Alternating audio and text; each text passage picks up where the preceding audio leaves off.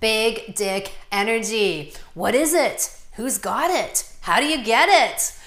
Big dick energy is the confidence and self-love someone has when they know they've got the goods. They've got it and they know they've got it. They know they can get the job done. Whether it is high achieving in their chosen profession or excelling in competitive sports or giving a woman exactly what she needs to be extremely well fucked, big dick energy stands up tall. It's something a man can have regardless of the size of his physical cock. I have been with men who have dignified yet average sized cocks, but could fuck me and the world with such potency and vigor that it was like they had the world's most colossal cock. I often talk about how, for a man, the epitome of being in control of his masculine energy is being able to fuck his woman to smithereens, to obliterate her, crack her open, metaphorically, and to shatter her with cataclysmic, life-changing orgasms and love. He penetrates her heart and vagina with equal aplomb. And he does the same to the world at large. He's out there fucking it, penetrating it, shooting his creative jizz and his seed out into it and populating the world with his ideas and power. The cock and a man's big dick energy are the barometer for his potency in life. The question I often ask men is, are you fucking life? Are you bending it over and having your way with it and slamming it into the headboard, pulling its hair and asking, who's your daddy? Are you being your best cock and self? Are you channeling your gifts into your woman and into the world? That is big dick energy. In a time when amongst some people there is a cultural push towards an elimination of gender or sex and the vilification of masculinity as being toxic, I would say that big dick energy is sorely lacking in the world today.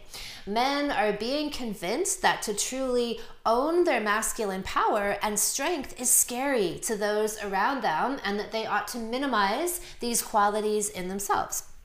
At the same time, our environments and our food supply are being flooded with xenoestrogens. Xenoestrogens are estrogen mimicking compounds that are found in everything from conventionally produced meat to body and household cleaning products. They're everywhere. And they are lowering everything from the sperm counts to the testosterone levels in men. Men, archetypally speaking, masculine energy is the protector. It's the defender of the realm from plunder and danger. Right now, more than ever in this world, this is the energy we need. And where the fuck is it? Is it hiding in its house or its car with a mask on? Is it scared to go outside? Is it waiting for permission to live its life while the world around it gets raped and pillaged? So where did all the testosterone go? Well, it was last seen in Belmar, New Jersey at the Atilis Gym. A few months ago, I had heard about a gym that defied the state's lockdown and decided to reopen. The owners had looked around at the very, very arbitrary and ever-changing definitions of essential services and felt that small businesses were being unfairly discriminated against. So they did what used to be considered the American thing and they took a stand. They opened their business and they received national media coverage for their battle, which has included along the way jail time, several $100,000 in fines, and a constant battle of wits with New Jersey's governor. Today, I am chatting with Ian Smith, who is the co-owner of the Atilis Gym. What Ian is doing, in my eyes, is a heroic display of big dick energy. He is doing what hardly anyone in this country or anywhere in the world has the guts to do right now, which is to question some pretty shady edicts and mandates being passed and to stand for what he believes to be true. In our conversation, we will talk about his summary of their journey and the battle they've had since the spring, and what has happened to modern masculinity, and what can men do to step back into their masculine power and own that shit. Welcome, Ian. Thank you so much for being here. Thank you for having me. I'm excited. I am so thrilled to be able to share your story. I really want people to hear far and wide, as they are, about what you're doing to take a stand for your rights and your freedom in the midst of the last number of months of tyranny, that I call it. So why don't you share with us your story that's already had lots and lots of local and national media attention? Okay, so I'll make it as brief as possible because there's a lot that happened. On March 16th, just like most of the rest of the country, we were told that there was this massive pandemic coming called COVID-19, and that we needed to shut down for 14 days to give the government time to flatten the curve. So just like most people, I don't think anybody was really excited about the prospect, especially as a standpoint of small business owners. But I don't think anybody was really excited to shelter in place for 14 days and shut everything down. But we were looking at something very unexpected and unknown. So we did what was right. Our country asked us to shut down, and they said 14 days. So we shut down. Very quickly, my partner and I smelled smoke, and this looked like something that was definitely going to be political. And it was. Right away, the politicians started bickering back and forth. The stimulus bill that they said was going to bail out all Americans fell miserably short for everybody, especially small business owners. Not to mention the fact that they decided to hand out $600 per week for 16 weeks. That was a big red flag for us. Why with a 14-day shutdown are you authorizing $2 trillion to go out into the hands of Americans for 16 weeks? It didn't make sense. So we started really paying attention. We started reading the executive orders. We started watching everything that Murphy was doing, listening to every press conference, researching all of the newest information on COVID. My partner and I do not like to sit idle. So we were working all the way through. From day one of the shutdown, we were still at work. We were, inspecting the gym and kind of thinking about what business was going to look like on the other side of this, because we realized that however this turned out, whether it was 14 days or otherwise, being in business was going to be different after this. We were going to have to take different precautions and consider different things and operate a little differently. So we kept busy. And then very quickly, 1 week turned into two turned into three turned into a month. And a month was very rapidly approaching 2 when Frank and I decided that we were going to reopen. There had been zero information put out as far as a game plan to reopen most small businesses at that time. And we had enough. That the bailout money that was there for small businesses was an absolute joke.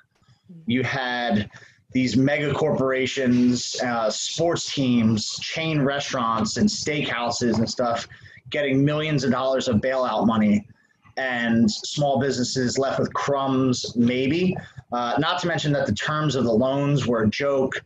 A lot of people who wound up taking them, I know from experience, a lot of people who took these loans instantly regretted it because they said, oh, they were going to be forgivable. And it was a bunch of nonsense. Not to mention that we didn't even qualify for it because at the time we had only been in business for 8 months. So you needed to have a full calendar year. So, we started to put together a very comprehensive safety protocol program that would respect the ideas of public health and uphold those ideals of keeping the public safe while respecting the fact that people need to earn a living and people need to be in business and people need to go to work. And people need to go to the gym. And that, yep, you just took the words right off the tip of my tongue. And that people need to be able to live their lives, period. Whether that be go to the gym, whether that be go and get their hair done, their nails done, whether that be go out and grab drinks with friends and family. These are all things that are essential.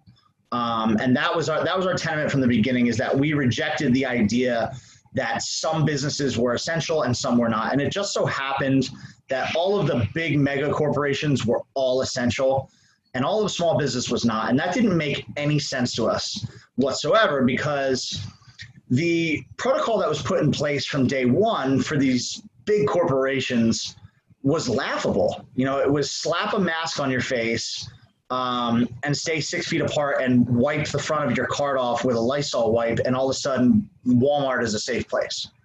It was like, okay, well, we can do that as a small business, and we can up the ante. We can do way better than that. So we put together a very comprehensive protocol. And on May 11th, I went to my social media account and I did a little public announcement. And that was kind of what kicked us all off. That public announcement was the who, what, where, and why of what we were doing, why we were reopening, what we were going to do it, or what we were going to do, how we were going to do it, and sort of just an explanation as to our reasoning in general. So at the time, I think I had like 20,000 followers on Instagram. So I had a small following, and I think it was the right message at the right time, because I posted that video and it just sort of exploded with popularity right off the bat, far more than any of my other posts had ever done. Because I think the message really resonated with people. We were 7-8 weeks into the shutdown at that point, and people were starting to get a little antsy, get a little anxious. They were starting to miss their lives, I think. So and ask questions. And ask questions. Yeah, things were starting to seem really fishy with the reasoning behind all this stuff, and it just, none of it was making sense. And I think a lot of people were just starting to look around and say, you know what, I don't know if this is worth shutting down for. And the details were, at this time, this was also the time when the information came out that a lot of the death numbers were very greatly skewed, and you name it. That's a story for another day. So the next day, Rich Zeoli, which is a radio host in the Philadelphia area, he's been around forever, he's got a big following, had us on the radio show to talk about what we were doing.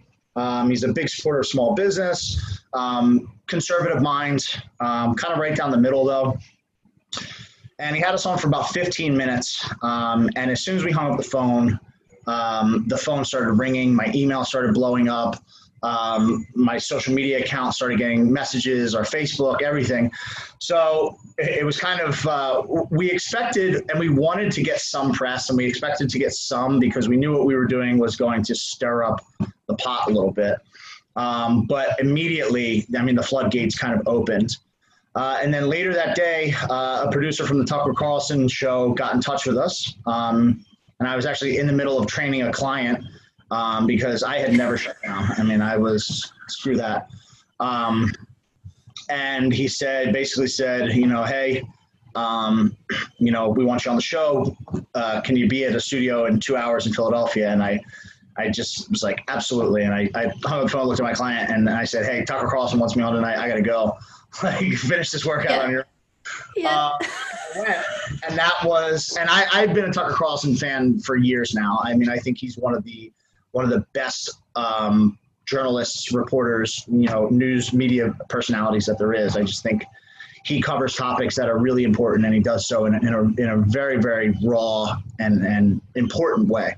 So I agree. He's one of the few people I'd actually consider to use the title journalist, because there's very few left that aren't just hired mouthpieces, yes. on a leash and a muzzle. Exactly. So, and he speaks his mind, whether you agree with him or not, or whether he's 100% right or not.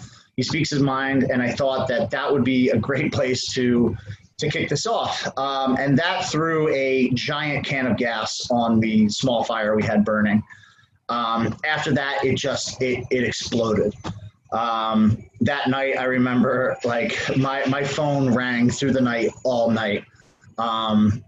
I was getting messages. It was just insane. And it was really reassuring, because it was like, wow, we knew what we were doing was right. We didn't. What were the messages? Were they all messages of support? Were they more interview requests? 100%. 100%. At least at that time, we've certainly gotten some hate for this, but the support has been overwhelmingly positive.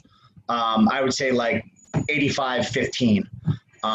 You're always going to have some haters, but so we got prepared and we went and we did what we said we were going to do. We opened up on Monday, May 18th.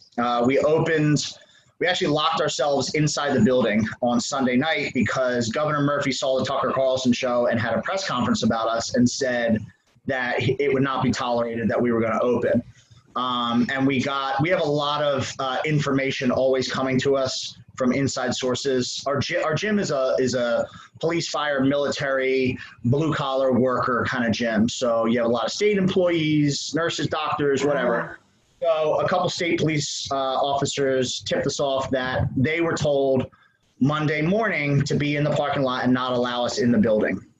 So on Sunday night, ourselves and about 8 or 10 volunteers chained ourselves inside the building, slept there, and opened the doors Monday morning to Pete Hegseth and Fox News, Fox and Friends, to an interview on the steps of the gym that morning. We opened the doors. There was a couple hundred people in the parking lot. Our members were wrapped around the side of the building. It was awesome. Everybody was ready to rock and roll. Like we opened the doors to like a cheering crowd. It was, it was crazy. It was a moment I will absolutely never forget.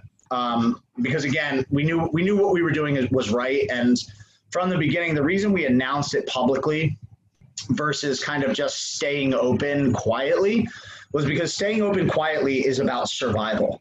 And we weren't trying to survive. We were trying to change the fact that government should not be able to tell anybody that they can't earn a living. And that's what was happening. Our constitutional rights were and still are being trampled on by governors and politicians who use the guise of a public health emergency to grab power.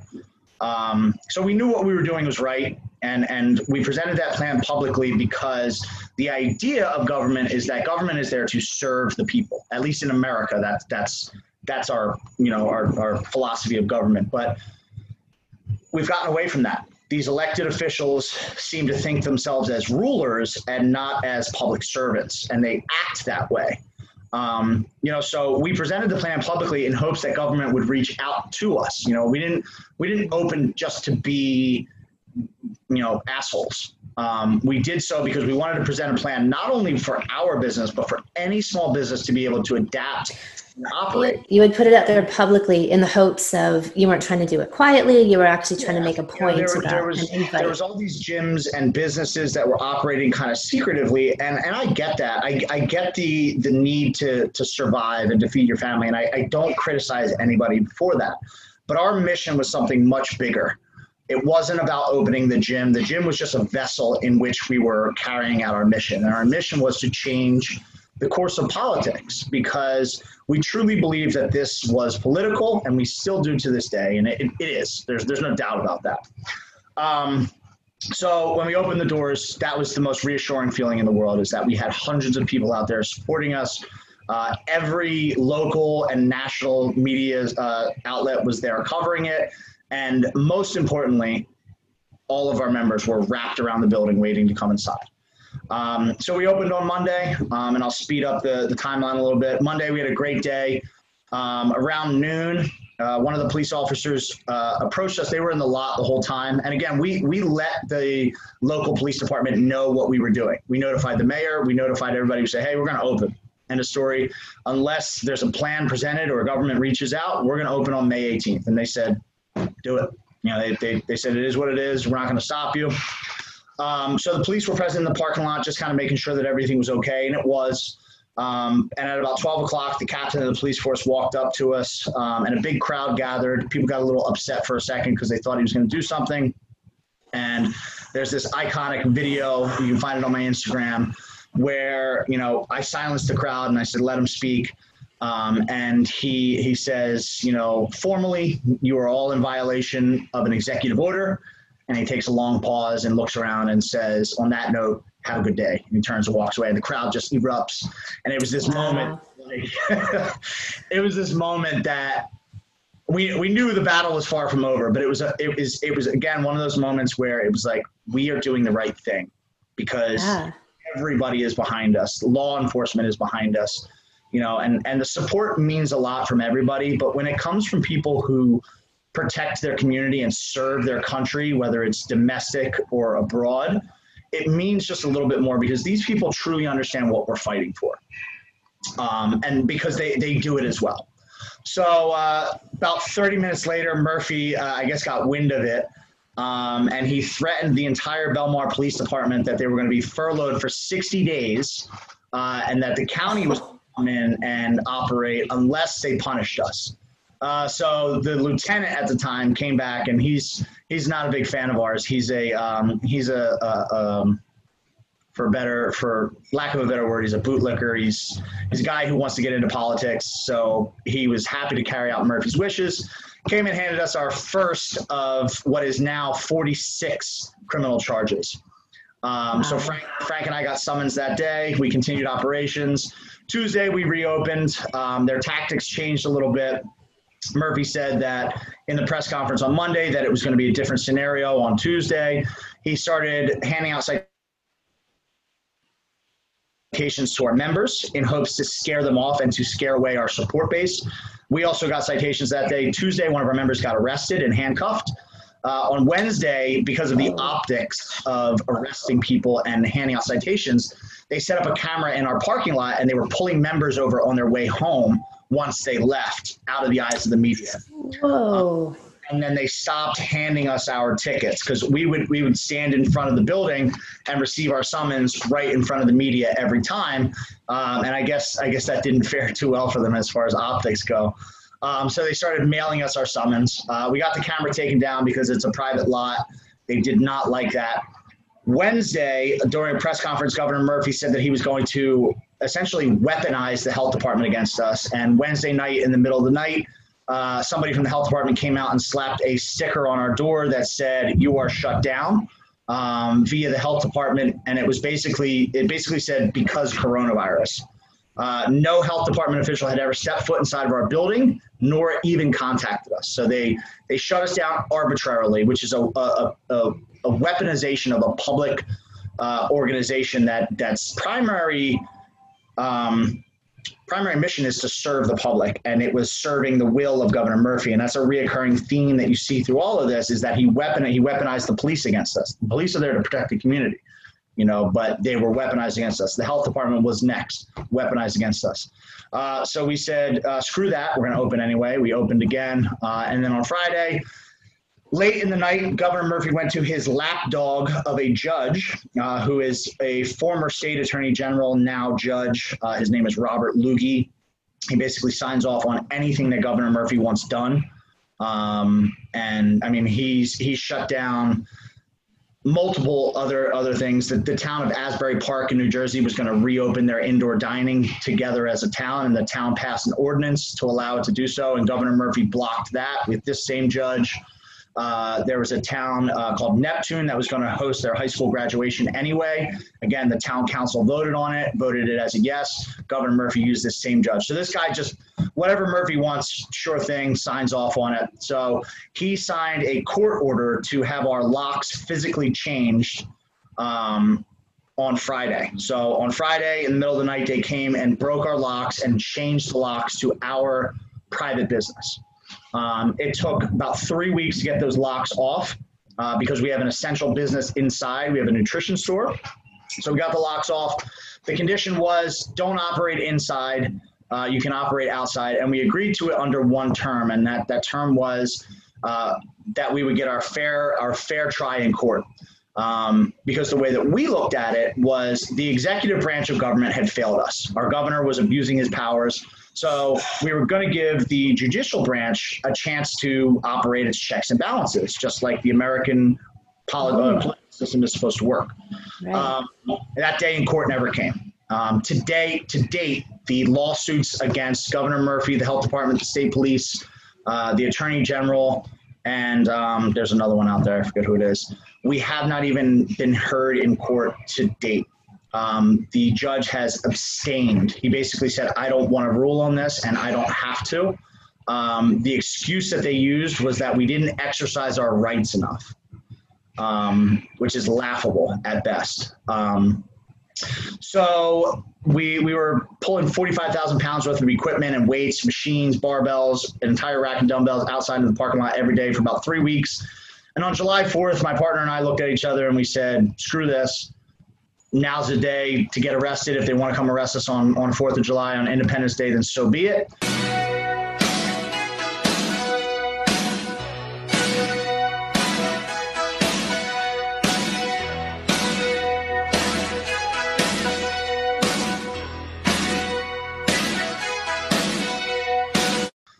And we resumed operations inside. Nothing ever happened. We were operating for about 4 weeks at that point, maybe about 3 weeks at that point, and we received a contempt of court charge from Governor Murphy.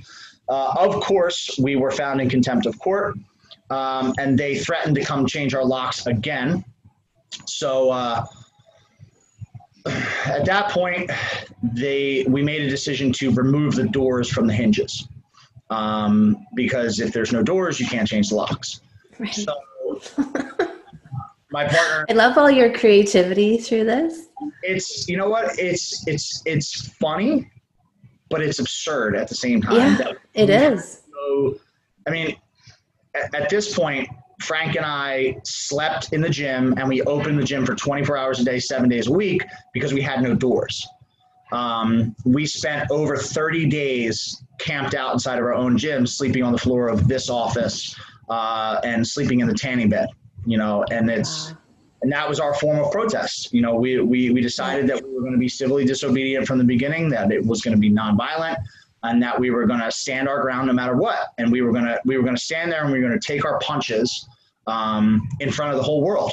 And then, that was the game plan. That was why the media was involved, is that we were going to draw them out, and make them answer to the world for what their actions are. So we were open for 24 hours a day, 7 days a week for a little while. And finally they came to arrest us, in the early hours of the morning, about 5 o'clock on a Monday morning. They came, the county sheriffs and the prosecutor came in and arrested us. They handcuffed us, took us to the local precinct, charged us with a bunch of more charges, and released us. When we got back to the building, it was barricaded with plywood. So we took a couple days off to kind of reassess, and we came to the decision that we were going to knock that barricade down, because quite frankly, fuck you. You're not gonna barricade me from my own business, And again, we were told in the beginning of this that 2.2 million people would be dead by summer, right? And if that was the case, if this was what they forecasted it to be and what they acted like it is and still continue to act like it is in the media, then we would have no problem shutting down. But it wasn't adding up. If you have to cushion death numbers, to make something more scary than it is, then I'm not shutting down my business. Did you hear this week that the CDC quietly updated their numbers to say that, and even those I would question, but that minus all the comorbidities, that there were about 9,200 people that they could say exclusively just had COVID. But again, it's already been factually proven that those tests generate tons of false positives. They're inaccurate. They were never even designed to test for a viral material. Like, it's just from start to finish, there's so many issues. We said, screw this. This is absolute absurdity. We're not going to let you do this. And a couple days later, we put our foot through the door. That video I'm going to include here, because that was such an iconic video, watching the two of you just smash through this metaphorical bullshit and blast through it.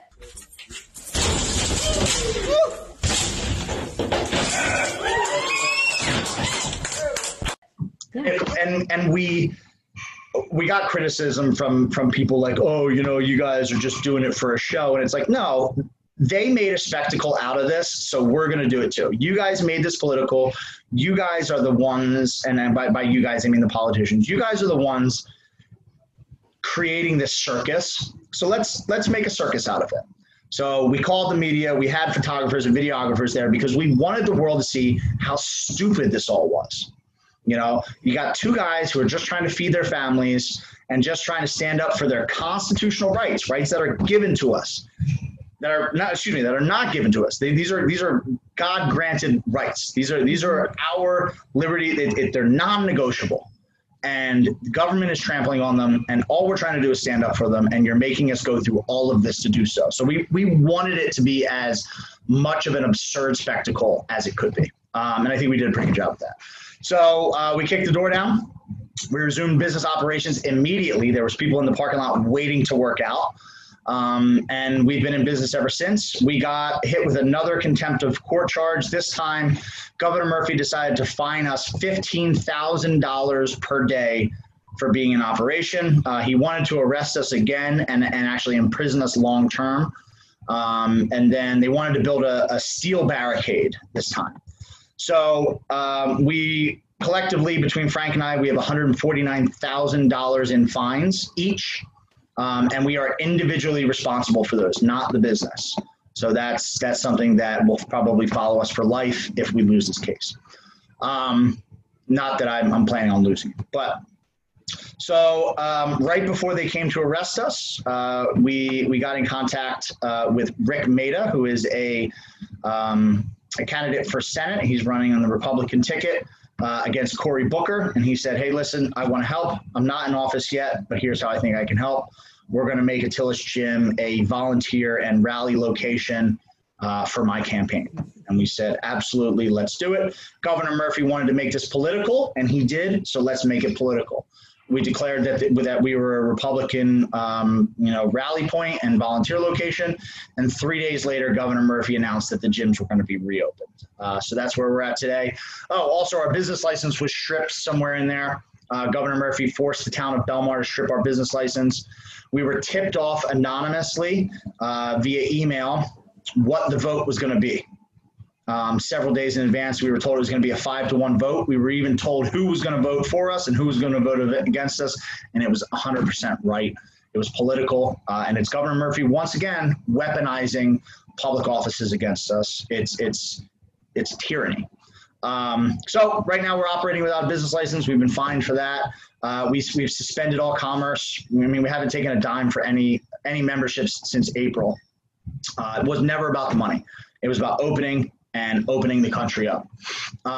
So now we're a Republican, political rally point, and we're still in business. We're working on figuring out all the rest now, but that's where we're at. So not taking money for memberships, what was that? Is that somehow like a technicality that helps you? Like what was the reasoning behind that? Well, most of our members are on auto billing. So because gyms weren't officially open, we didn't want to reinitiate our auto billing because there were a lot of people who didn't want to come to the gym. You know what I mean? Who were genuinely concerned about COVID, who, may live with elderly parents or may be immunodeficient themselves. So we didn't charge anybody. We've gone off of donations. That's why we opened the GoFundMe, because if people want to help and contribute, we did it that way. Because again, it wasn't about making money. It wasn't about surviving, and saving. Yes, it was about that. But our primary focus was on standing up for our constitutional rights. And we knew that people would support us regardless, and they have. And now the reason that we haven't reopened commerce is because we can't. When are the gyms reopening? You said he announced that they're reopening. Tomorrow okay. In New Jersey, they officially reopen. Okay.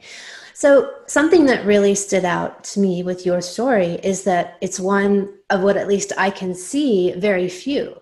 I remember hearing about a hairdresser, that got a lot of press. She was the one who inspired us. She was the one who inspired us. Shelley Luzer. Right. She got bigger than any man in this entire country. There you go. Well, are there other people, or are we just not hearing about them? Because my impression is that there really isn't anyone doing this. Hardly anyone. There isn't enough. Let's put it that way. There isn't enough. There are people all around the country who are fighting this battle in one way or another.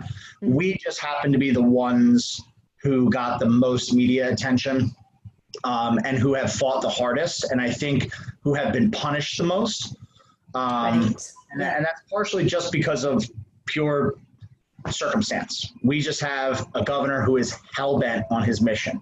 And his mission is to drive the economy into the dirt. It couldn't be any more clear. And again, I try to keep politics out of it, but this is about an election, and it is what it is. And Governor Murphy's one of the worst when it comes to that. He's fulfilling his mission. He's listening to the people that pull his strings. And we just happen to be in one of the worst places for it. Gavin Newsom in California isn't much better. Gretchen, whatever her name, in Michigan isn't much better. Yeah. The Jimenez, the mayor of Miami, isn't much better. And it's all these far left-leaning Democrats who are doing it. And you can't even hide the fact that it's political, because they're all the same political ideology doing the same things. They're pushing mask mandates. They're talking about mandatory vaccinations, second wave of shutdowns, you name it, and they're all following the same protocol. So there are other people fighting. There are a lot of gyms in California and Arizona and North Carolina who are fighting.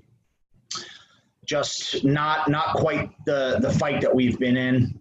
They're dealing, and what's crazy is that I talk with all these people, and they're all awesome people. But what sucks is that we're all fighting our own battles, because we're fighting in different states, and we're fighting the states.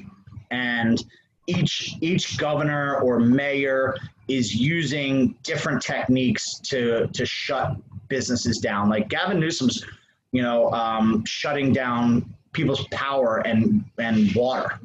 If they, that didn't happen to us. We were hit with $15,000 a day fines, or, the state of California is having specialized task forces come out to businesses that are still open, where they're sending the local police, the state police, the health department. They're sending like one representative from every public office to find something to shut you down with. Right. So they have this like net approach where they're just throwing a net and trying to catch something. So there are people fighting. There are not nearly enough, because the simple reality is that if tonight every business in the country said, screw this, we are opening, it would be over tomorrow. That's what I've said from the very beginning of this, is that all of these people have consented. And if all of these people, or a huge majority, would just step up and start running, what I've really taken in over this time is we've created this, right? All these people, all of their businesses, we have created this entire culture and society that we have, right? And it's amazing. It's amazing when you step back, as we've had the opportunity to actually view it that way. These so-called leaders have not, right? Like they've done more to interfere with that in many ways. But, why do you think that you're such an anomaly? Because one of the things that I look at in my work is, and it's also, I'd say, a comment on the current trend over the past few years of this neutralization of the sexes, right? This concept that, there really aren't male and female. Those are just man-made concepts. Like this fucking ludicrousness, right? That people try to parrot. Oh no, we made this up, right? And I'm so happy to see in you and everything that you guys represent some actual physical masculine brawn. Like there's the ballsiness and the guts of standing up for yourselves, which is a whole thing, right? Because it is, like I said, hardly anybody else on the entire planet is doing that. And then the fact that you guys are these great kind of representations of masculine brawn and this iconic image of you guys kicking in this door, it's more of this archetypal masculine energy that I feel like we're so lacking in the culture today. And it's been villainized. It's been demonized, right? Toxic masculinity. It's like, okay, sure, there are toxic elements of masculine people and there are toxic elements of feminine people. But, the idea... Right. But the idea of like strong, masculine, powerful men is a beautiful archetype. And quite honestly, like that's what every woman wants, when people are, oh no, we're better as neutral, like not much of anything. No, those people aren't fucking each other, right? If you have a neutralized or a neutered male or female and a neutralized you know, those people aren't having sex. There's no chemistry, there's no polarity, there's no magnetism, right? It's the beauty in our opposites that actually creates the magnetism and the attraction.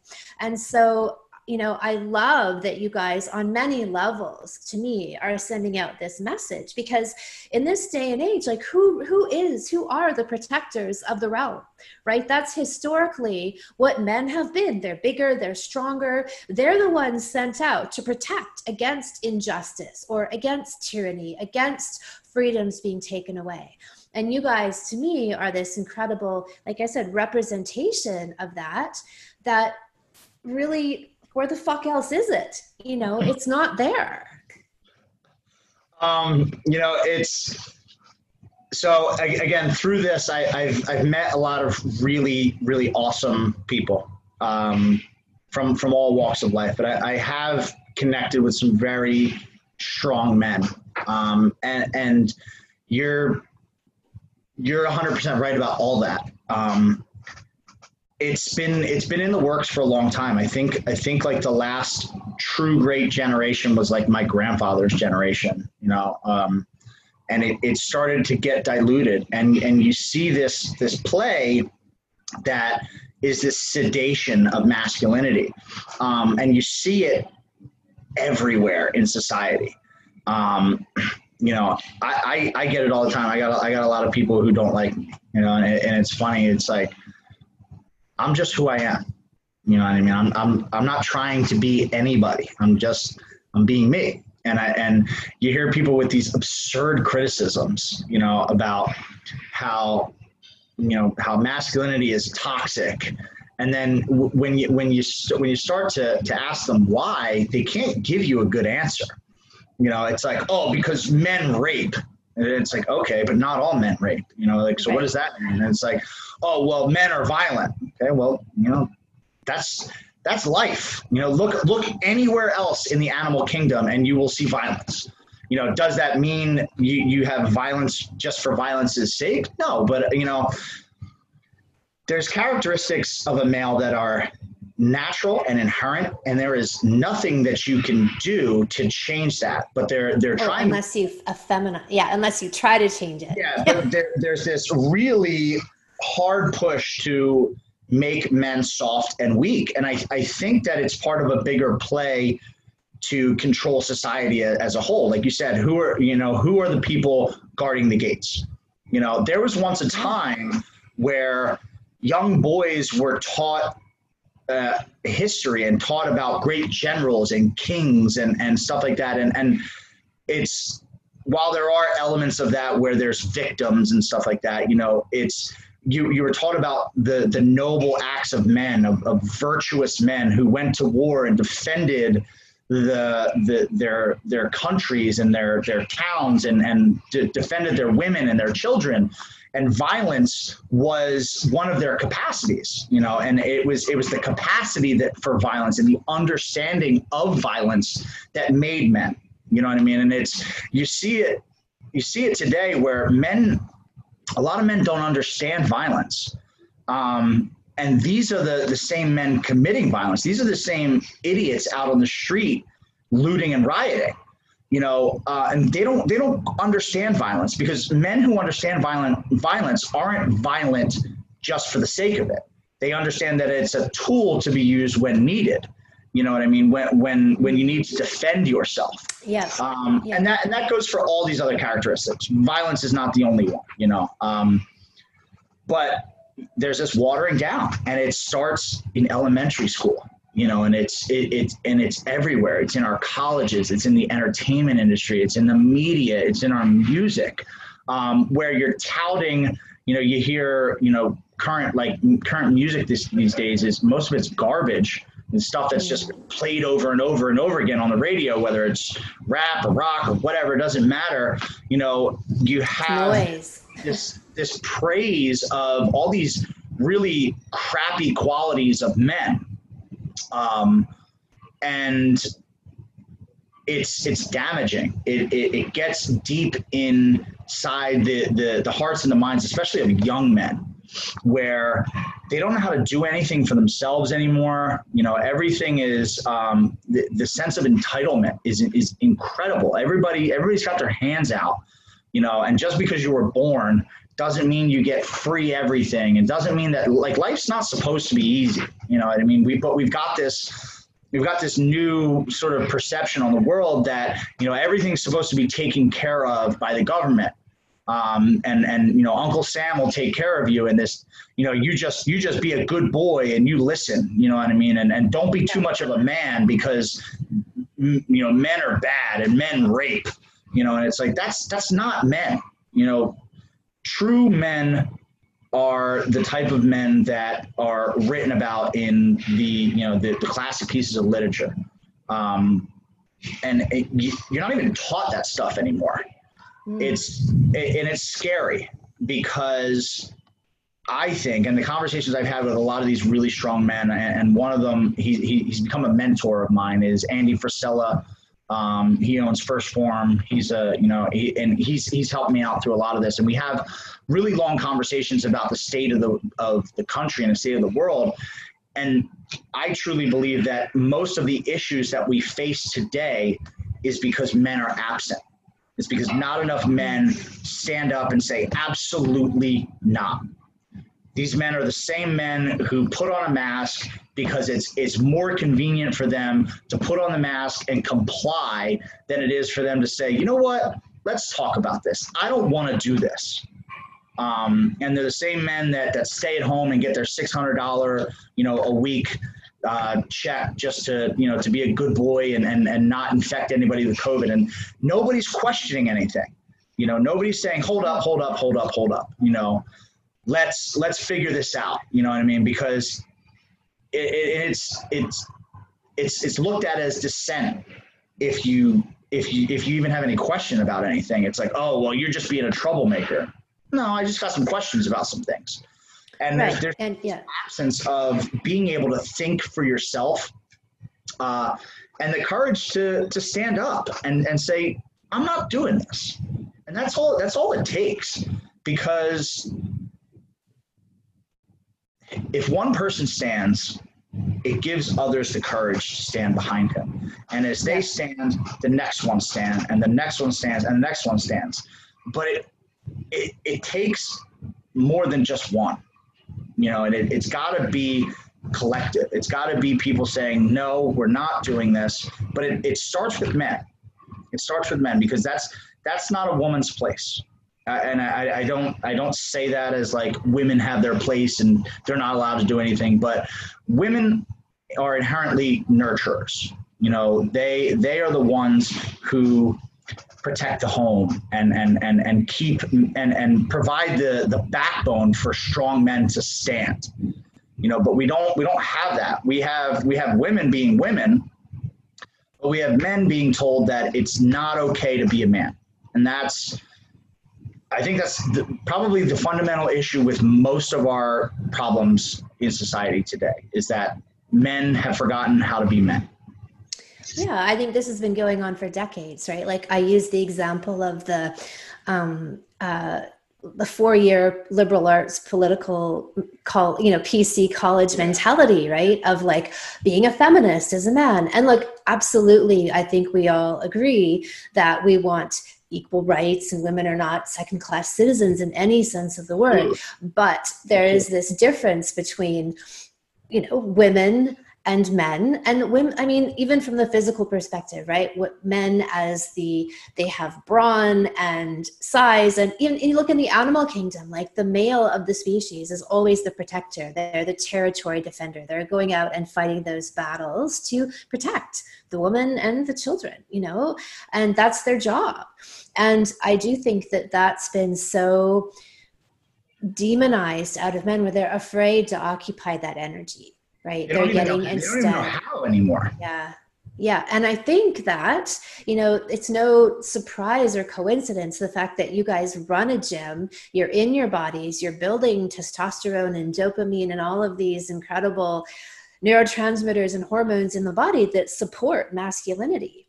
right? Like in a time when we are faced with a chemical onslaught of xenoestrogens, right? Like in our food, Absolutely. in water, in It's medications, everywhere. It's in everywhere. household products, it's everywhere, right? So you actually have to make a concerted effort to remove that from your environment, because if you did nothing, you would be still exposed to a high degree.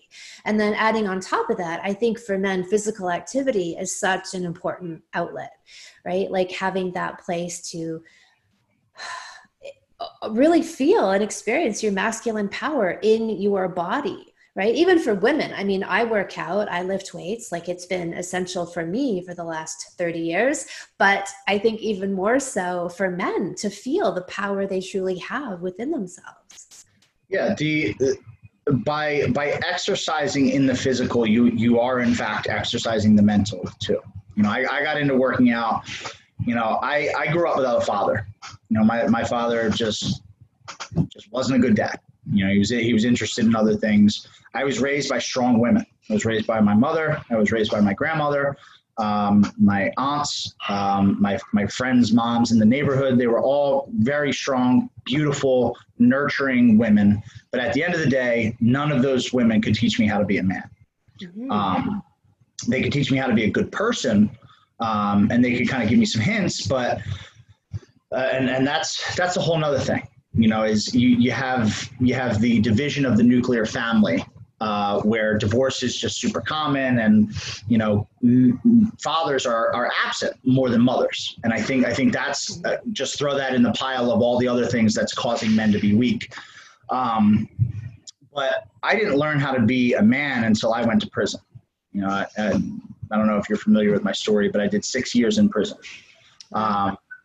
And I did so because when I was 18, 19, 20 years old, I was an asshole.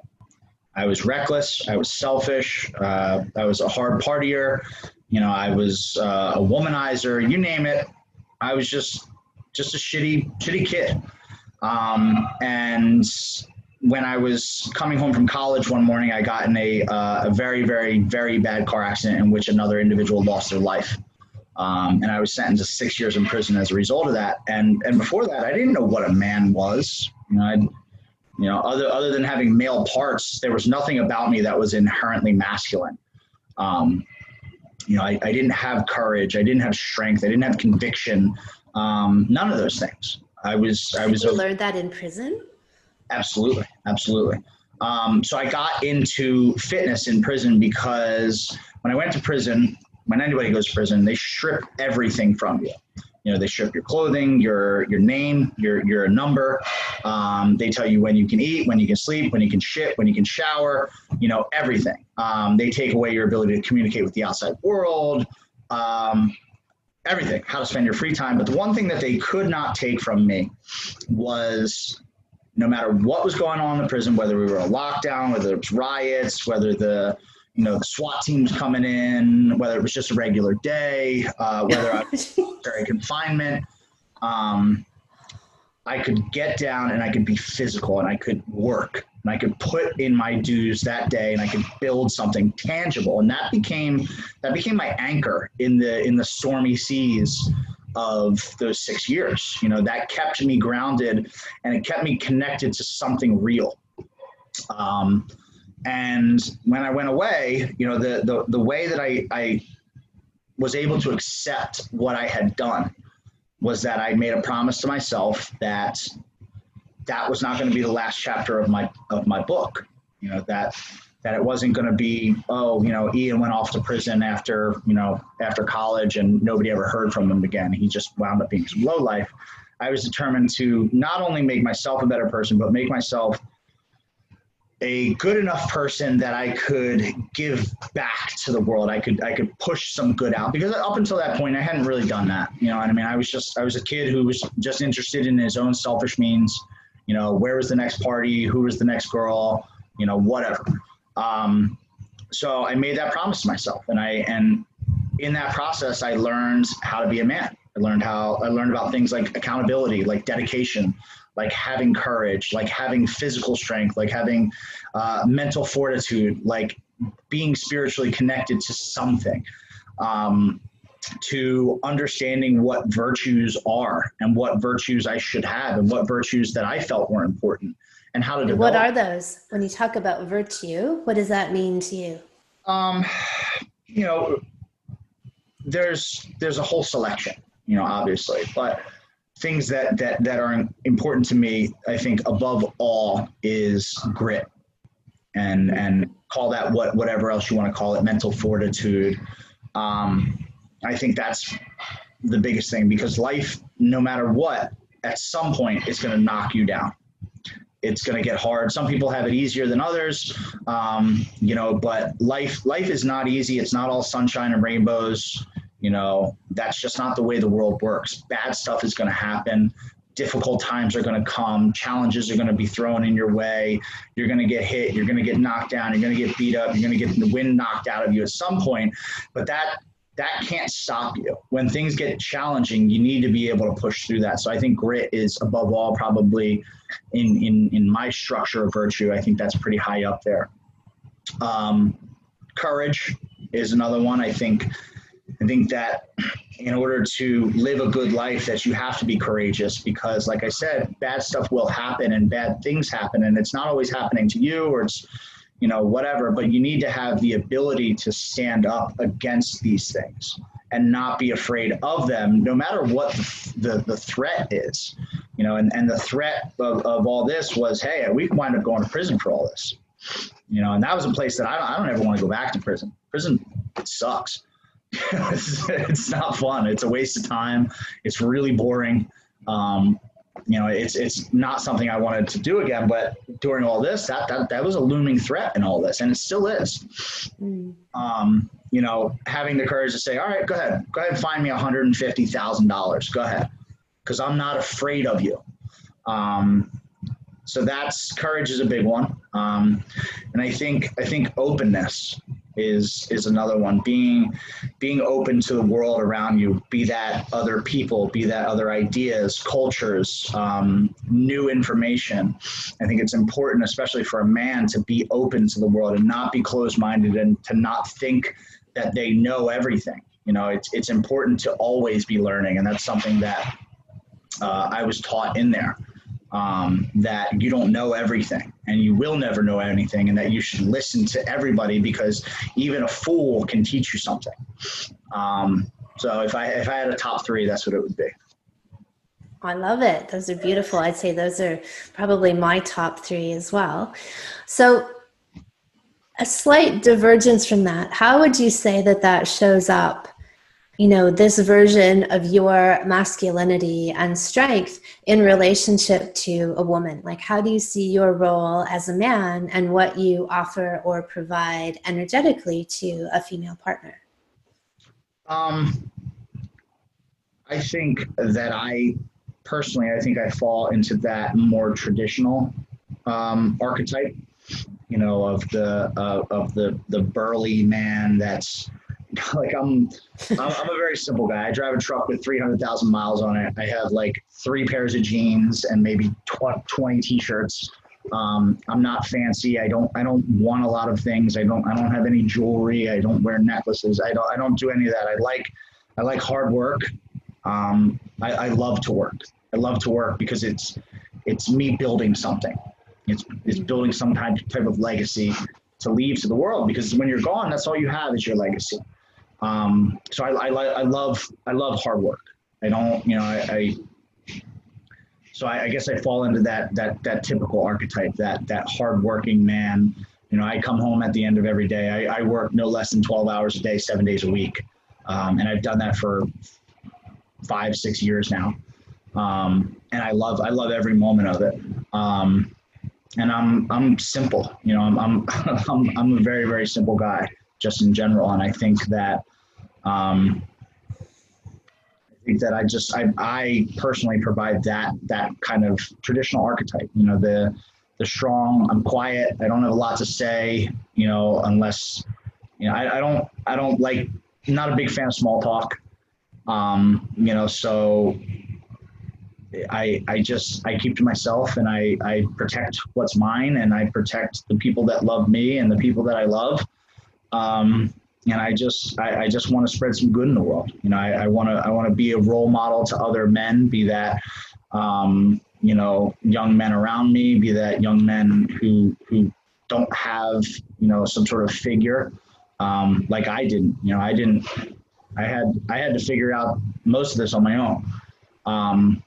You know, so when I do have children, I wanna be that kind of that father that kids remember. You know, and I think that a lot of times, especially today, speaking from experience too, a lot of children, be it women or men, you know, or girls or boys, they don't have that strong connection with their fathers, because either they're absent or they're just not enough of a man, you know, because they've been gender neutralized, you know, where mom is no different than dad, you know, and it's, you see it in the way that like men are portrayed on like television and in commercials. Like men are portrayed as these like dopey, like for themselves, like beer belly, football watching, dad bod, scratching like doofuses. And that's like, I don't know, that'll never be me.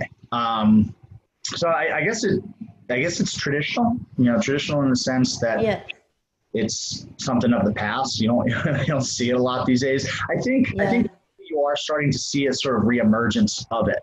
You know, I always believe that the pendulum is always kind of swinging, and I think that it has swung so far that you're starting to see it come back.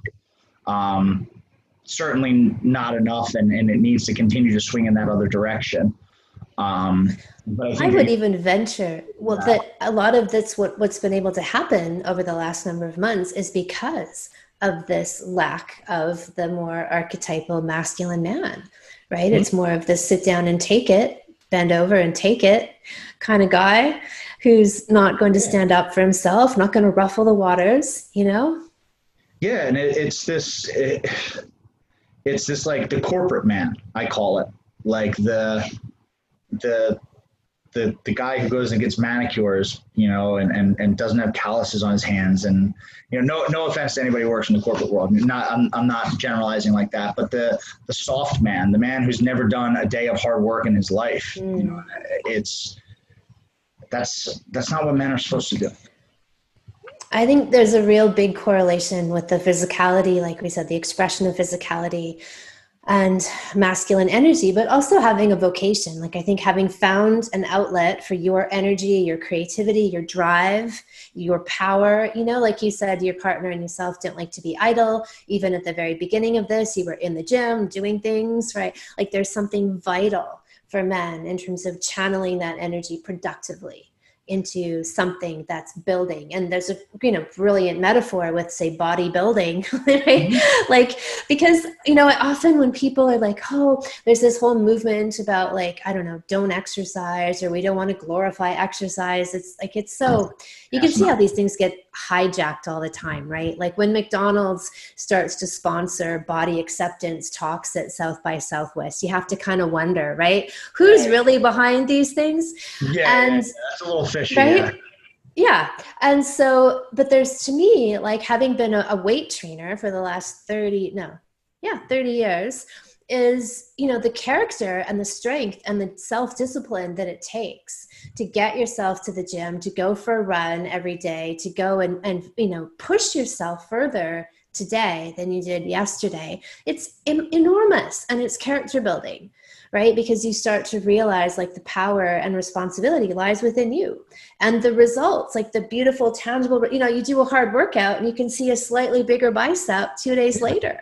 You know, it's amazing that we have this power. So let's end on, what suggestions would you have for men who maybe identify that they're not where they could be, or, you know, like we were saying, maybe don't even know how to get there? Like, what would you suggest are some things they could do to help bring out more of their true archetypal masculine? So one thing that myself and a few of my friends have talked about it is, and this is something that we're looking to develop actually over the next couple months. One thing that used to be present that's not is men's groups, right? So once upon a time, 50 years ago, whatever, you had like men's societies and men's clubs in all different forms. You know, you had different ones, but they were, whether it was cigar lounges or, you know, whatever. These were places that men could go to associate and be with other men and talk, you know, family and love and relationships and fatherhood and politics and finance and business. And it was a place where men could come to lean in on other men and to grow together, and they could help each other.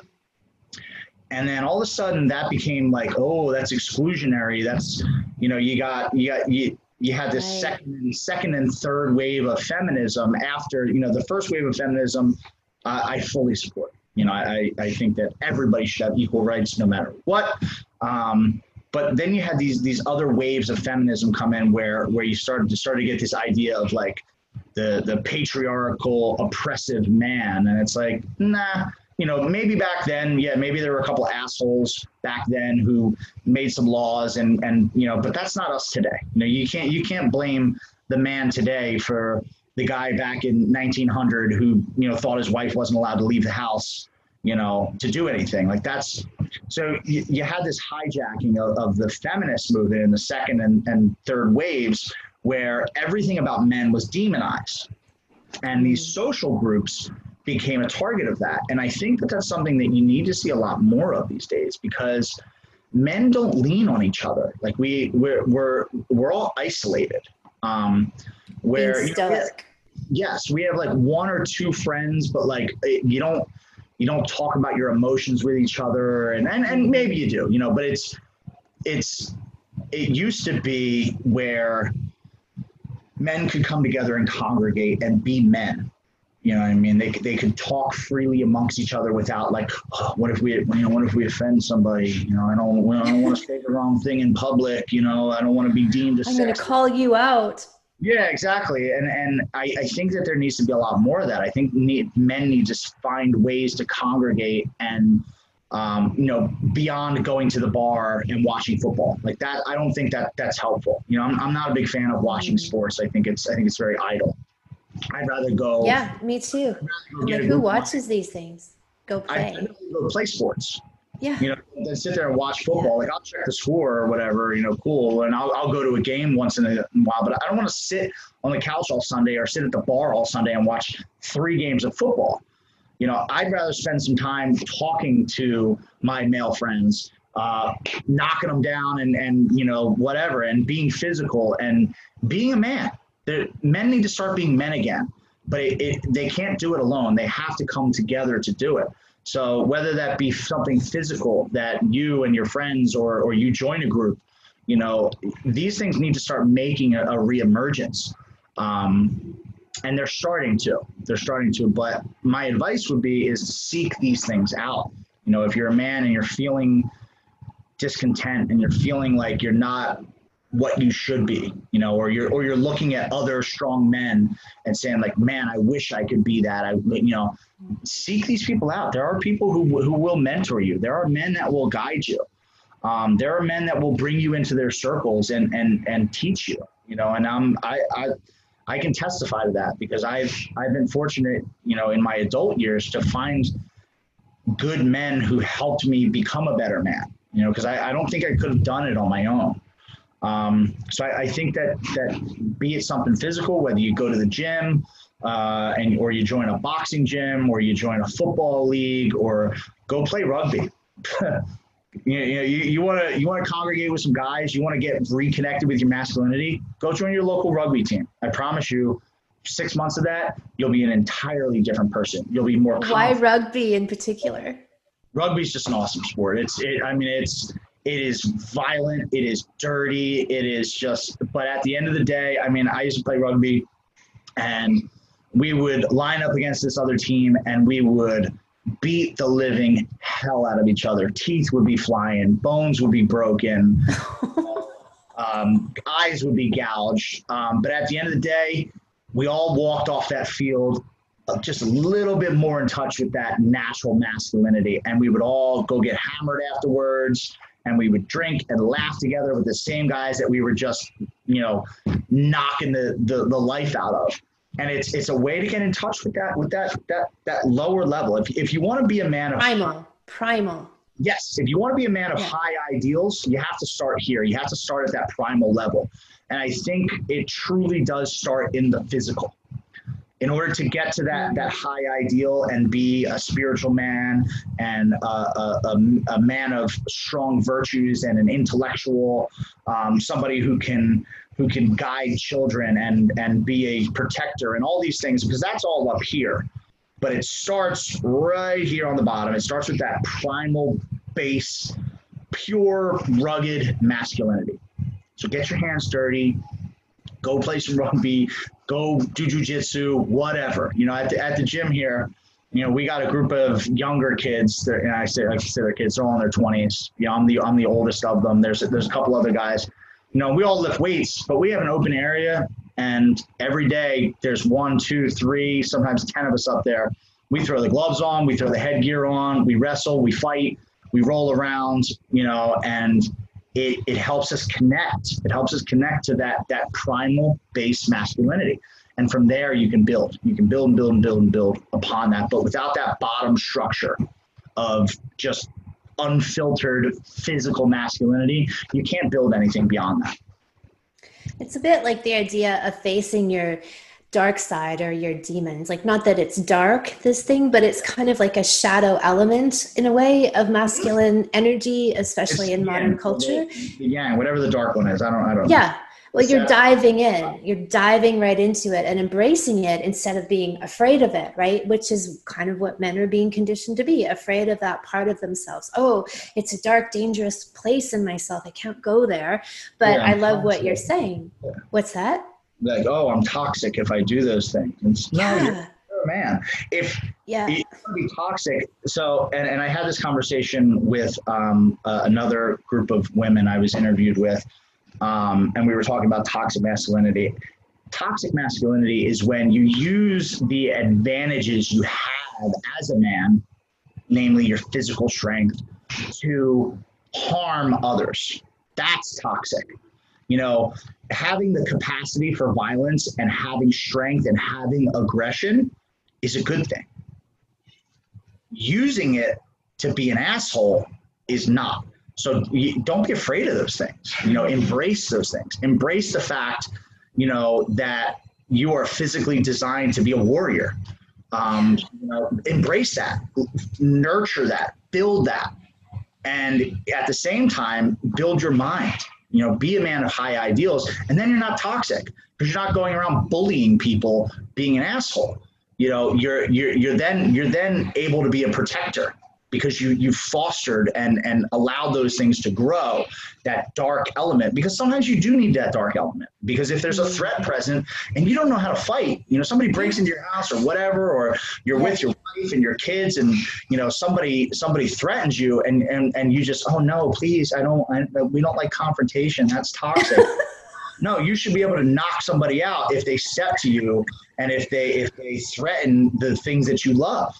That's not toxic. That is what fundamentally men are designed for, protectors, like we talked about. So embrace those things, but embrace them with a good heart.